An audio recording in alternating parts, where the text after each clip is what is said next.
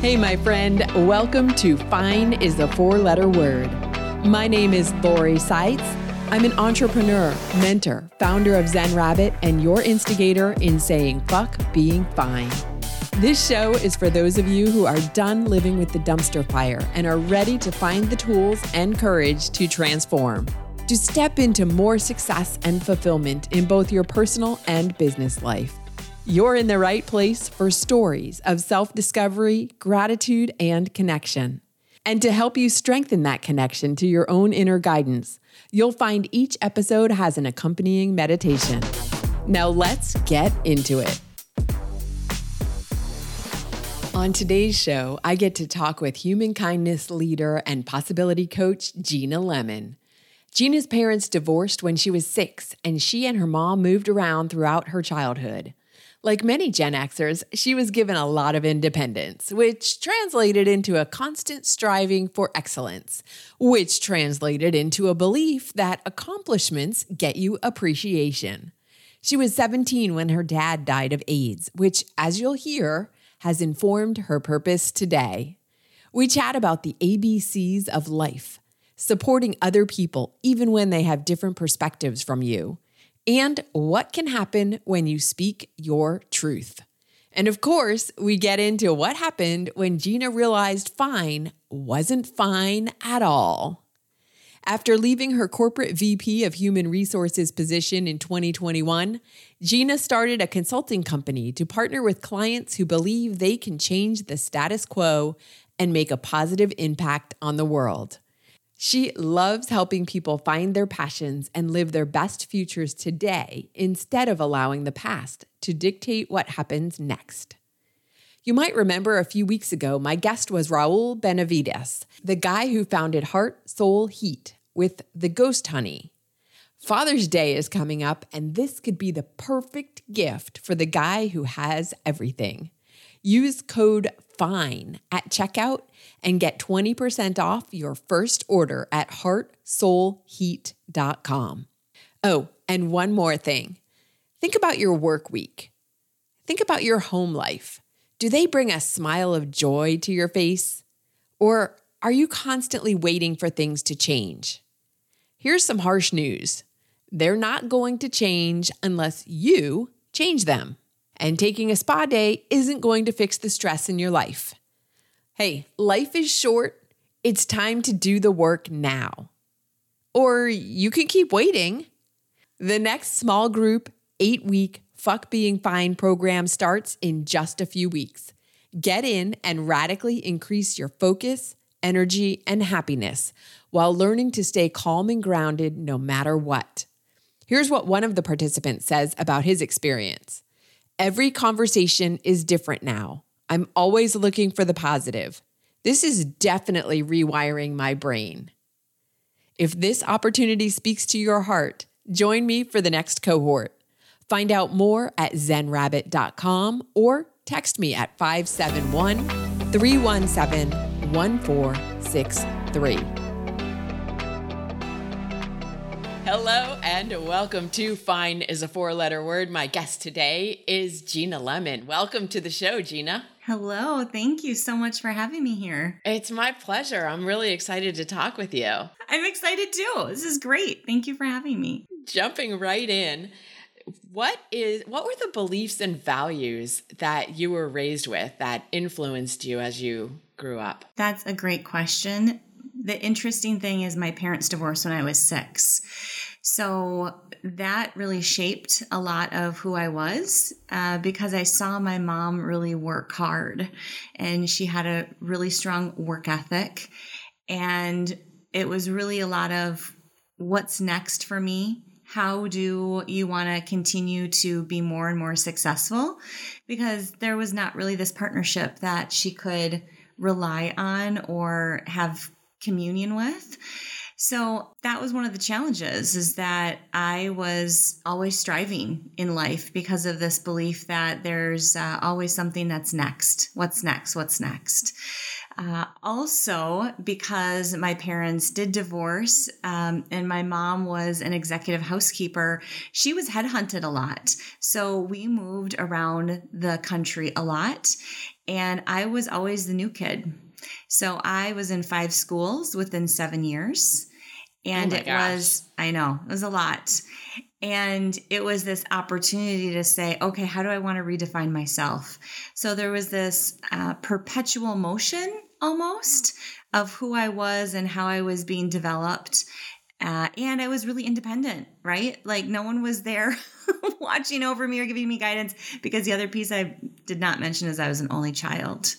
So a lot of independence, a lot of striving for perfection was how I was raised. And I think what's also interesting is that my dad was gay, and because I was always the new kid, I felt like I was always othered, that I never really fully belonged into a group because I was always so new, that to build those deep bonds and relationships and connection was challenging. I think that also provided me to be an extrovert and to learn a lot about the people that are around me.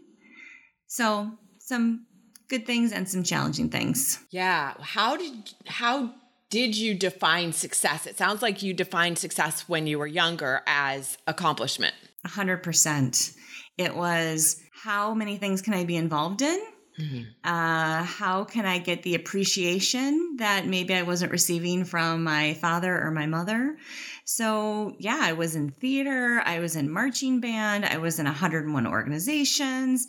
Everyone would say, Gina, how can you do so much? And why are you burning your candles at both ends? And for me, it felt normal. Mm-hmm. Because I had the capacity and there was not a lot of guidance. I was able to do whatever, whenever, because I saw my mom having to struggle to provide for me. Right. And herself. Yeah. Did you have a lot of interaction with your dad at that point? I mean, if you were moving around a lot, and was he in one place? Did you get to have a relationship with him? So I was born in Minneapolis, and he continued to live here after my parents divorced. So I would come and see him every summer. The interesting thing is a lot of who I was and how I was developed wasn't really framed or shaped up by him, because we would spend maybe a week or 2 weeks together. The one thing that has come from my father is really this entrepreneurial spirit, because he had and owned a pet shop in downtown Minneapolis. So I think that's where my entrepreneurial spirit comes today. However, when we would get together, we'd go see a movie. So there wasn't a lot of time to communicate and connect. So again, I also saw my father striving and owning his own life from the creation of this pet shop. So it was an interesting and unique experience. And then unfortunately, my father passed away when I was 17. Oh, wow. So there has not been a lot of opportunity to connect, because when you're a child, I think you're pretty self-absorbed. Yeah, for sure. Right. And you don't have an adult relationship with your parent, because he was only around when you were a child. Mm-hmm. He was. And in the Twin Cities, what I realized as I continued to get to know my father better and better is that he was actually gay. And that's what was the reason why my parents divorced. And when I had the opportunity to connect with him every summer, I learned more and more about the fact that, okay, my dad is in a different type of relationship, and that's probably why my parents divorced in the first place. And, so I would say I had 2 really moments where my beliefs were really defined. One, when I was 6 and my parents got divorced.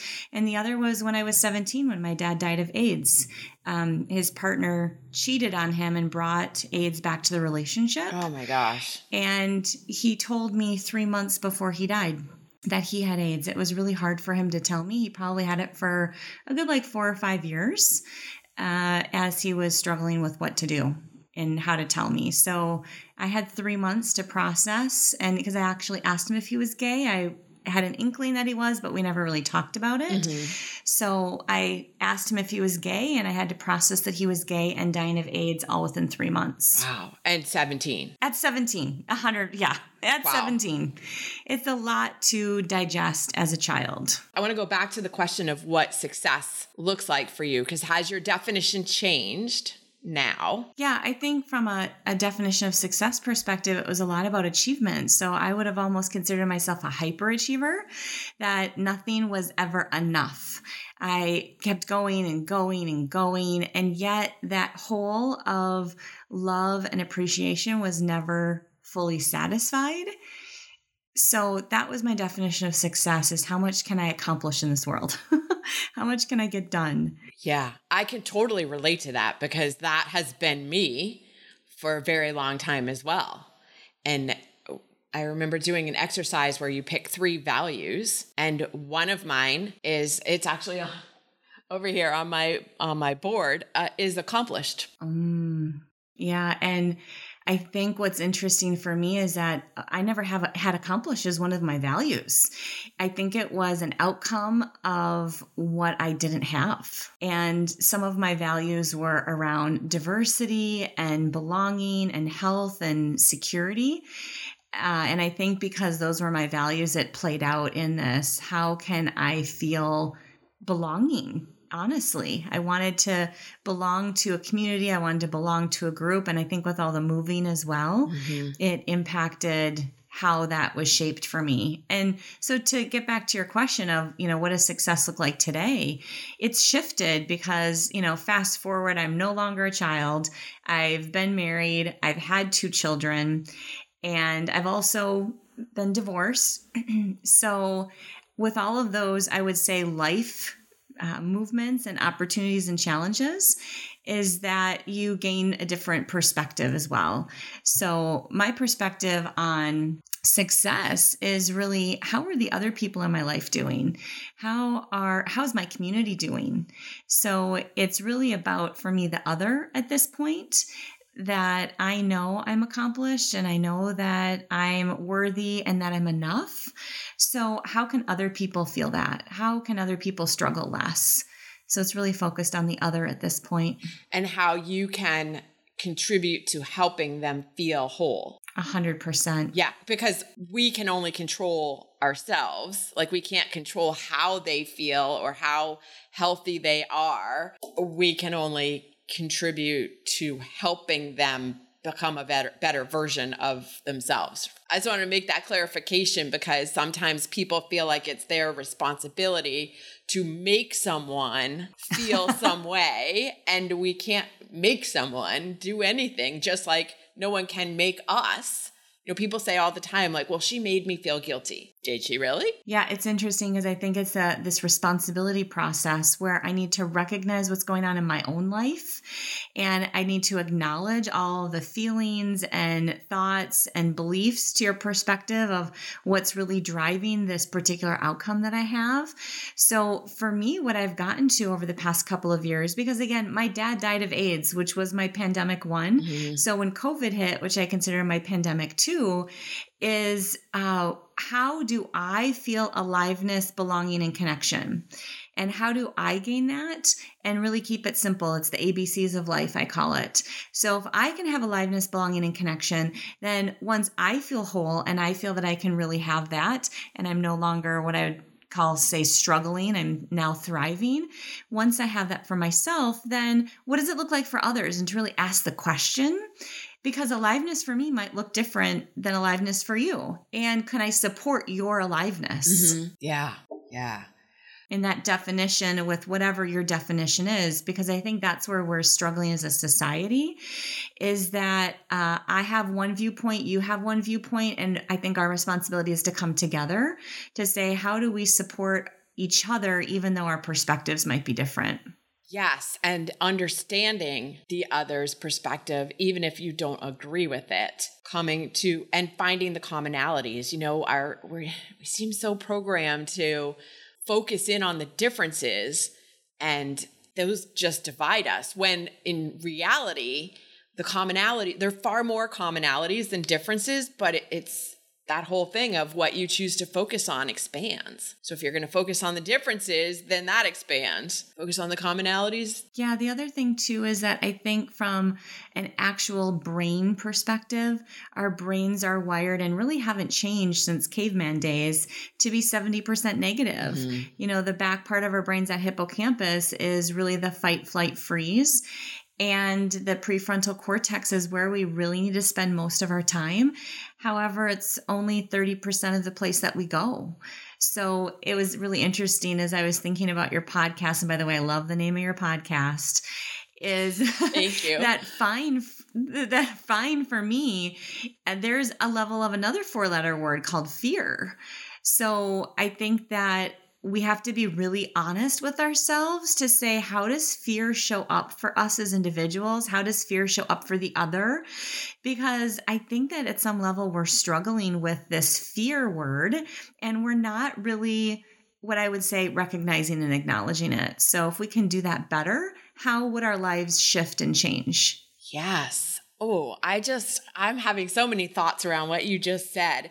And that fear doesn't feel good. So people don't want to feel it or acknowledge it. And to your point, a lot of what's happening in society and in individuals as individuals is that they don't want to see that their reactions, their responses, the things that are happening in their life are because of fear. I'm not afraid of anything.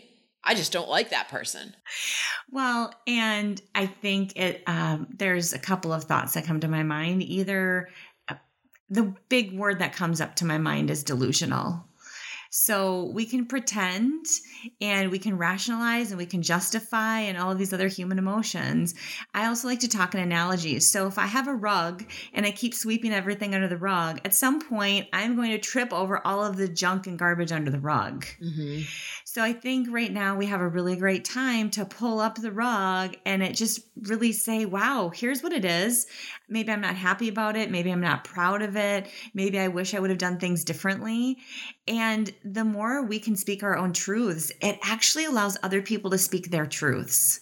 Yeah. So when I got married at 26, guess what? Now that I'm divorced and have 2 children, I can honestly say that I married the person that I thought was going to be the best.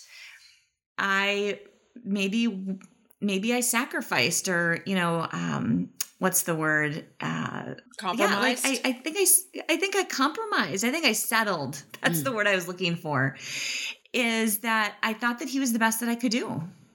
So tell me, so it's fear and scarcity mindset. So if I'm coming to the relationship with a perspective of this is the best I can do, how is that going to frame up the rest of my relationship? Yeah, absolutely. It's really interesting. It is interesting. And it's interesting because you can only have the perspective now looking back. You didn't see it at the time because you were doing the best you could to see what you saw. And, I think a lot of times we end up beating ourselves up for things that we couldn't see, but you were doing, who is it that said you did the best you could with the tools you had at the time, the tools and the knowledge. Yeah. And it was really interesting because I thought about the same thing when my dad decided to come out and to be gay, is that I was really upset of, how could you get married to a woman? How could you have a child and then leave the wife and the child and live your gay lifestyle? And then my perspective shifted to say, wow, he was honest with himself, and what a blessing to be able to be honest with yourself. So I think that's also something that I've learned as I've grown up is we're trying to be as honest with ourselves as we can. And we also need other people around us to allow for that. So I'm so grateful that society has opened itself up to say, wow, we want to appreciate everyone regardless of how they connect with their gender assigned at birth or who they really want to be in the world. So there's this really interesting dichotomy happening. We're allowing for so much love and space, and then also we're being challenged with not wanting to acknowledge that we have fear or we have differences. And are we threatened by those? Right. Or how do we continue to open up? And if we are threatened by them, to acknowledge that we are and then move forward from there. That's really where fear becomes the 4-letter word. It's not having the fear, it's acknowledging it and figuring out what to do with it from there. Yeah. And I think much like how beliefs are defining who we are in the world, that fear also helps define that at some level. And if we are open and can share that and be in community and not make it scary, I think that's the best thing. Going back to your ABC, it's that connection, like allowing for connection, allowing when you allow the space for somebody to be who they are and to explore who they are, not necessarily just show up and say, here's who I am, because nobody is fully formed all in like ever really, right? We're always reforming ourselves, and allowing that space and making a connection with that person so that backing up, they feel like they belong and can be fully alive in who they are. It's really about allowing for that connection and not being scared, or even if you are scared or have fear, to still step into that space. It was very powerful for me to go down, for example, to the George Floyd Memorial Square. I'm in Minneapolis. It's 10 miles away from me. I grew up 10 blocks away from where he was killed. And it was that opportunity for me as a white woman to go into that space and to honor him, to honor all of the travesties that have happened to our Black brothers and sisters. And even though it was tough, and even though my heart pitter pattered, and even though I held on to my keys tighter or whatever sort of paranoia that might have been going through my brain based on past issues, I still stepped into that community, and it was beautiful. Mm-hmm. So I think at some level, we're missing out on opportunities day in and day out to have that connection and to have the belonging. The thought that just came to me as you were saying that is we're living much smaller than we need to. There you go. And so that, I think, has hit me really hard through pandemic one, although I was a 17-year-old. So I didn't know how to articulate that. I was still growing myself. So now that this pandemic has hit when I've, been in my 40s, I've been able to honestly assess that, to say, what do I want to do with this information?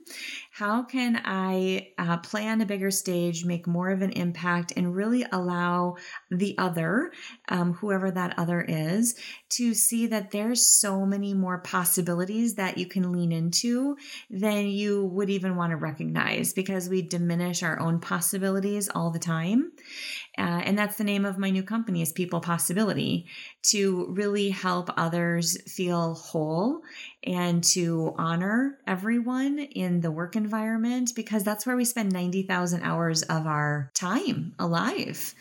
So how are all of these communities that we're in, how are we able to really dig deep and, number one, honor people, have the ABCs for everyone, and then also really help them understand what their possibilities are? I mean, I've biked all across the United States, and some people are like, oh, I could never bike from Minneapolis to Chicago. I was like, you'd be surprised.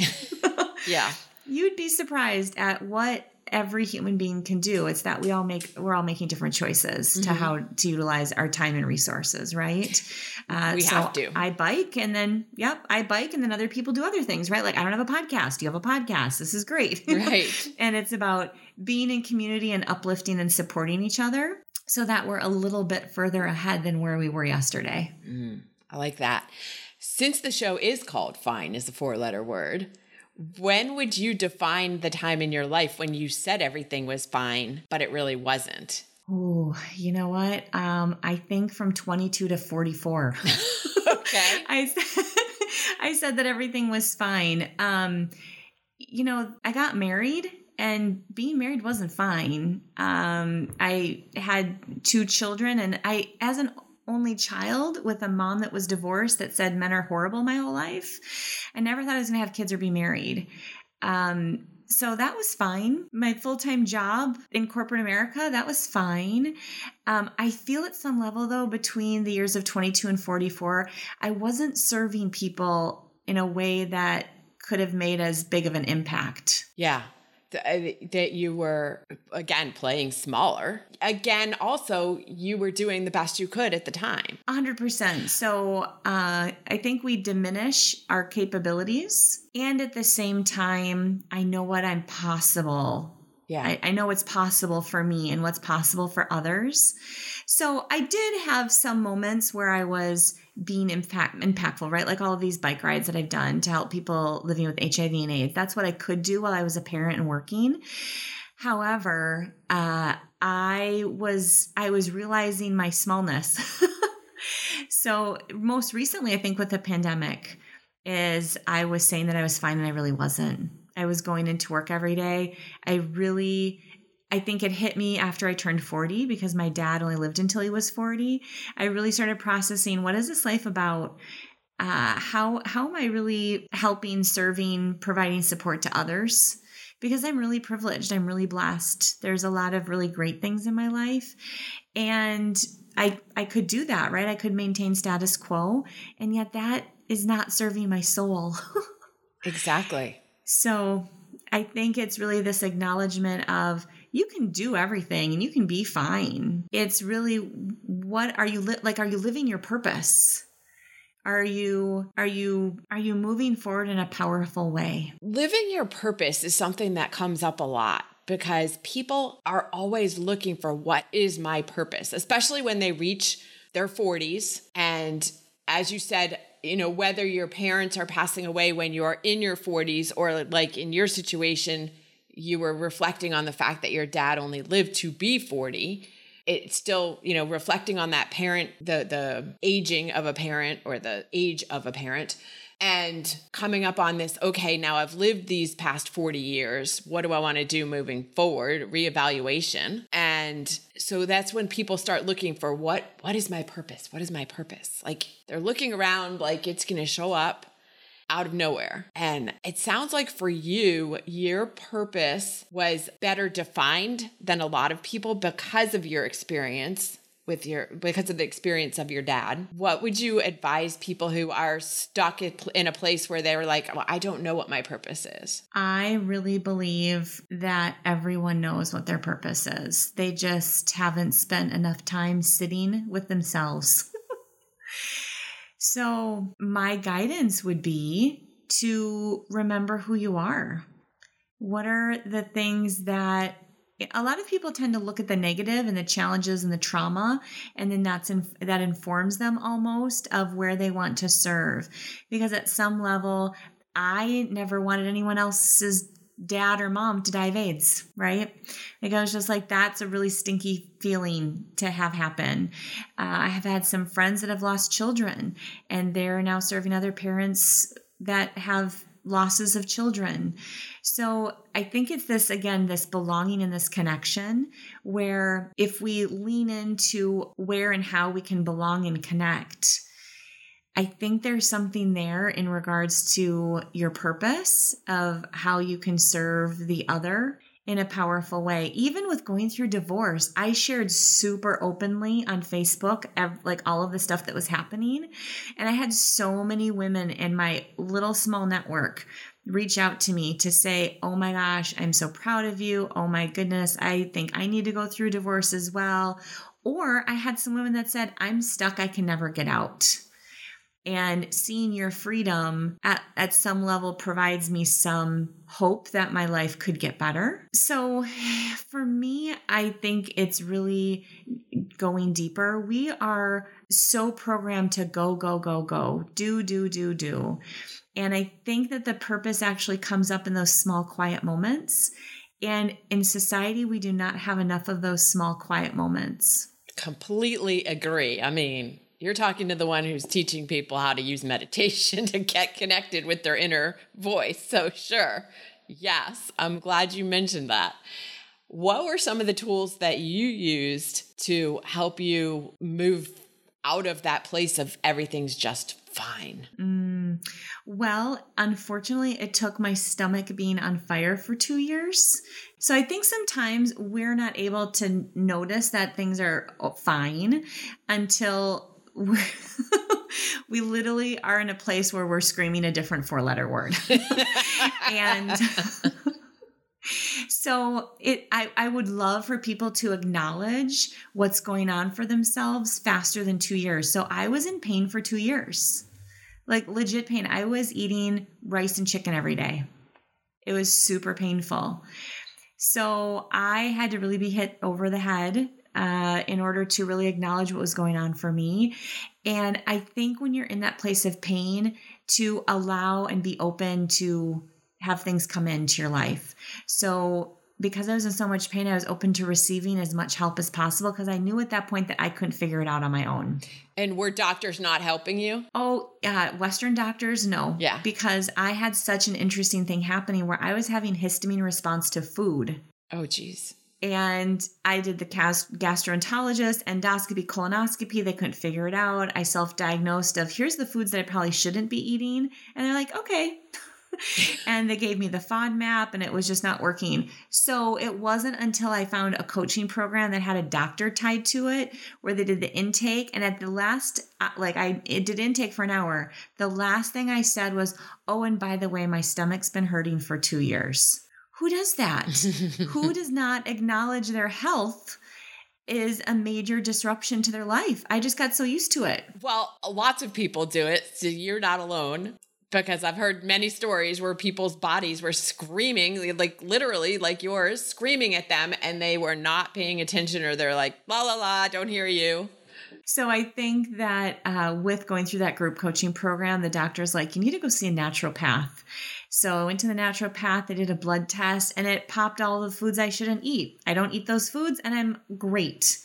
So that was step one, is like not being satisfied with the answers that you're given. Yes. Continue to get a second opinion. Continue to search for your happiness. It will arrive if you continue to not be satisfied.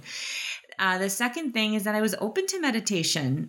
I think that's beautiful. I wasn't really open to meditation before. I was this doer, this go person, this accomplishment, where I was like, oh, I have to sit and quiet my brain? That sounds boring. I had a lot of judgment around meditation as the extrovert, right? So I heard about COVID in February and I bought the Deepak Chopra app because I said to myself, if this is going to become pandemic state, I need to get my house in order. Because I had already experienced a lot of this emotion and I did not know if I was ready for all that emotion to come up again, to be quite honest. So I said, okay, now the student is ready. Yeah. I'll do meditation. And actually, I spent the most money I've ever spent on a vacation to go and meditate for a week. Wow. And that is when my soul opened up and came alive.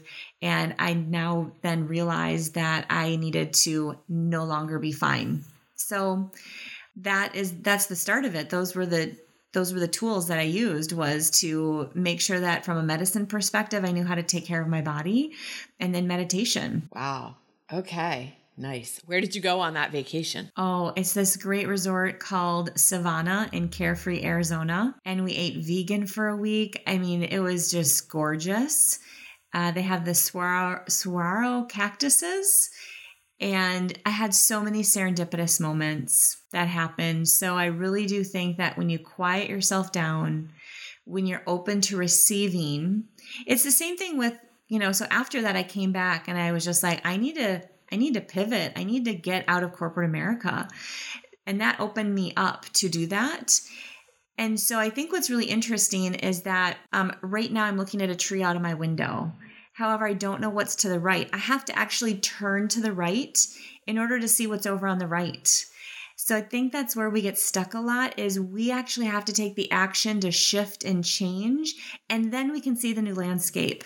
We want to see the new landscape before we move, before we take action, before we do something different.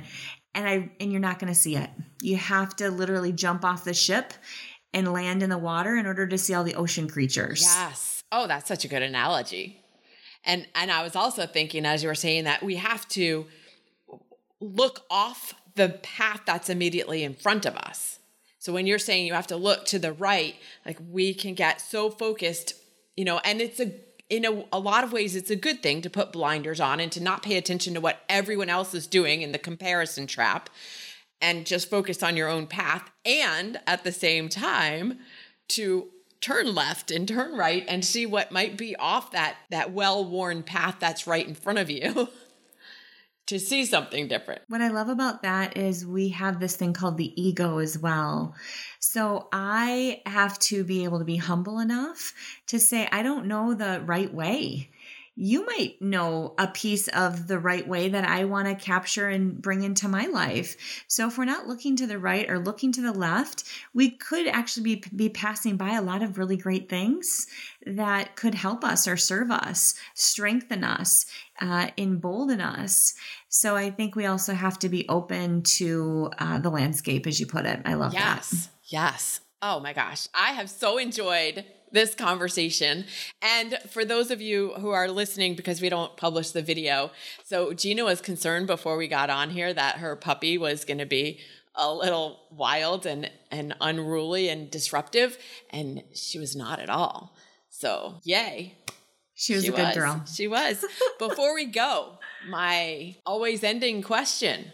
What's your hype song when you need to get a boost of energy? Maybe when you're biking from Minneapolis to Chicago or wherever else you're going, what's the song that gets you all hyped up? Well, it's interesting because I do like to bike and I also like to dance, which not everyone knows about me. Now they do. That's a little bit more under the radar. Now they do. I just let my secret out. So I love this band called Walk the Moon, and they have a really great song called Shut Up and Dance With Me. So I love that song because I just want to dance and dance and dance and turn the music up really, really loud. So that would be my hype song because I really want to just dance. That is such a good song. Like you can't sit still listening to that song. I can't anyway. Not at all. Awesome. So if someone wants to continue a conversation with you around what we talked about or anything else they want to chat with you about, where do they find you? Yes, well, definitely on LinkedIn. So Gina Lemon. And again, the new company we created, People Possibility, on Instagram, and our website will be up shortly. So depending on when someone's listening to this, they can connect via our website as well. Awesome. I will put a link to all of that in the show notes. Thank you so much for joining me today, Gina, on Fine is a 4-letter word. Oh, Laura, you are a pleasure. Thank you so much. I knew from the first conversation I had with Gina, she was going to bring a different and interesting story to the show. You can just tell she has such a kind soul. Here are today's takeaways. Number 1, Gina's definition of success is about how the other people in her life are doing and how her community is doing. Success is tied into helping other people struggle less. Number 2, a feeling of wholeness in life comes down to the ABCs: aliveness, belonging, and connection. Of course, what that looks like specifically is up to you to define for yourself. Number 3, one of the questions to ask when you're interacting with people who have different viewpoints is, how do we support each other, even though our perspectives might be different?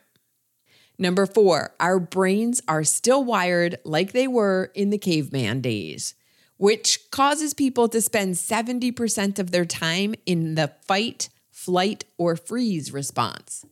We are wired to respond to fear. So you need to notice how fear shows up for you, and then take it a step further and notice how it shows up for others. When you do that, then you're able to do something productive with it instead of sweeping it under the rug and pretending it doesn't exist.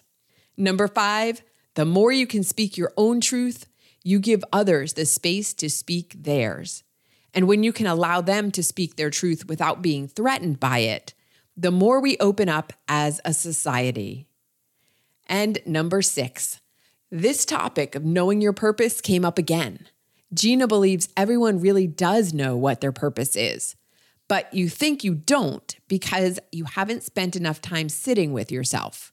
Instead of going, and doing, you're only going to find your purpose in the small, quiet moments. Another thing that might be helpful is looking back at the past challenges and traumas first, like she did with not wanting anyone else's dad to die from AIDS, and then leaning into where and how you can belong and connect and find your purpose through serving others in that space. Thanks for being here and subscribing to Fine is a 4-letter word.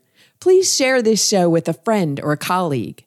If you're feeling especially generous, leave a review so other people like you can discover the show too. It's on Apple Podcasts, Spotify, Google Podcasts, Amazon Music, Stitcher, and all the major podcast directories. You can join me on social too. On Instagram, it's zen_rabbit. You can find links to the other platforms at zenrabbit.com. Before you go, remember to take a moment to think about what you're grateful for today. Lastly, you can find this week's meditation queued up right after this episode.